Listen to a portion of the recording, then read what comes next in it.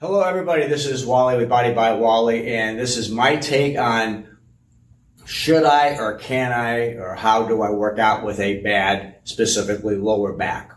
So, okay, again, I am not a doctor. This is just from my experience of training basically over half a century. Yes, I am not a young man anymore. So, in my experience and me having bad back myself, back in '79, I had a ruptured disc, fourth and fifth.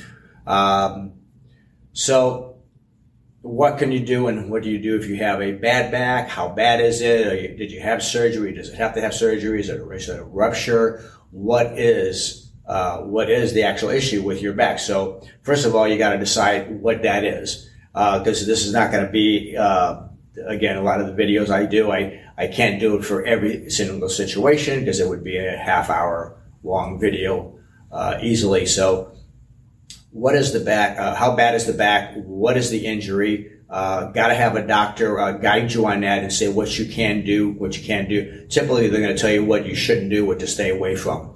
All right. So typically, if you just have a normal, if I say normal, a lot of people do have bad backs or sore backs. So you want to stay away from things that are going to arch your back, hyperextend your back.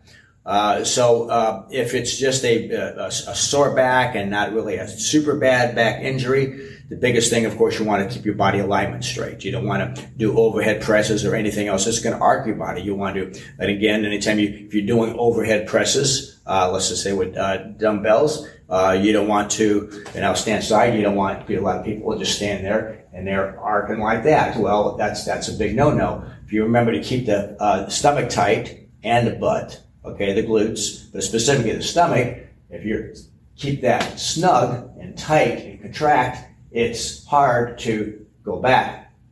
Not relaxed, tensed, relaxed, tensed. And especially when you're going up with the dumbbells, keeping that tight can make the difference because you don't want to hyperextend that lower back. So you want to keep it aligned. You want to keep your posture correct, your spinal cord proper all the way up and down. Yes, I'm gonna, right in the middle of the video, I am gonna get my glasses and look, okay, and making sure I'm not missing anything. So, again, keep your stomach engaged, keep your glutes, slightly engaged also. Keep it aligned.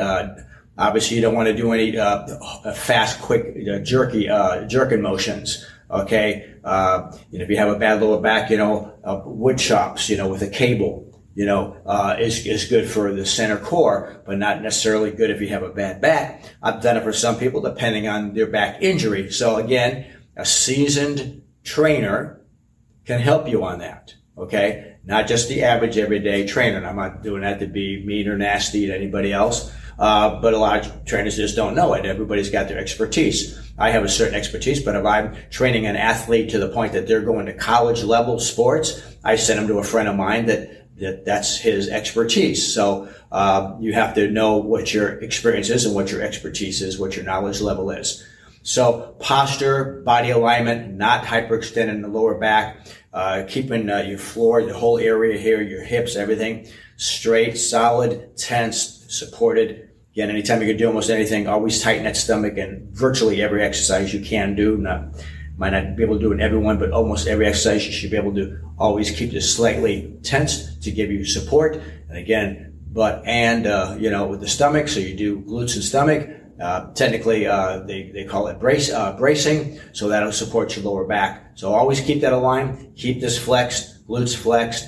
Keep your back aligned. No jerking motions. Everything nice and smooth. Again, doctor's advice, what to stay away from, a trainer that's highly experienced in that area, especially somebody that's been around a long time, has certifications in it, or some of the specifically knows kinesiology. But even then, if they haven't done it long enough, they really need the experience. So find somebody that can do that, and they'll guide you through that and work around that. You can have a bad back for years and still do exercises to work around that back area and strengthen the muscles around it.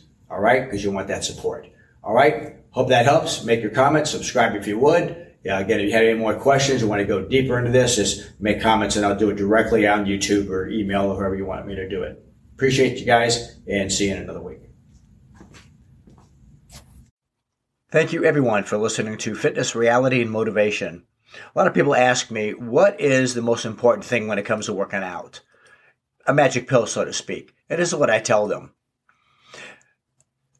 So what's the most necessary thing in getting fit? Your effort.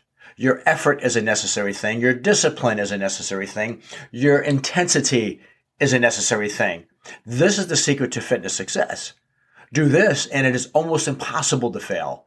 Just showing up does not work, and all the various diets and exercises in the world will not work unless you put in your 100% hard, muscle-burning, body-sweating effort. That's the secret.